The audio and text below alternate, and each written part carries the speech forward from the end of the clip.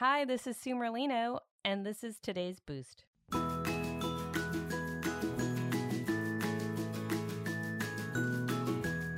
How are you today? I missed you. I've had a crazy few days, but I am back.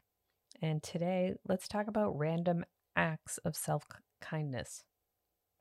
Do you ever feel like you're a slave to your cell phone?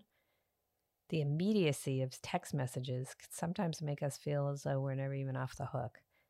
Some of us had fond memories of when the landline was the only method of communication in a household, and it was easy and common to take the phone off its hook for a little peace and quiet.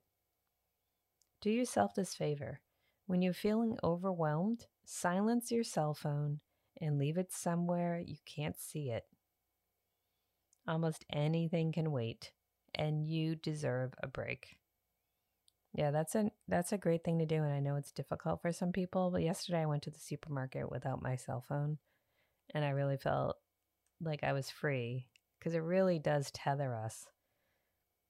I remember when I was a child, my grandmother would be so excited when the phone rang. Can you imagine that feeling? She's like, "Oh, someone's thinking of me." Boy, have times changed.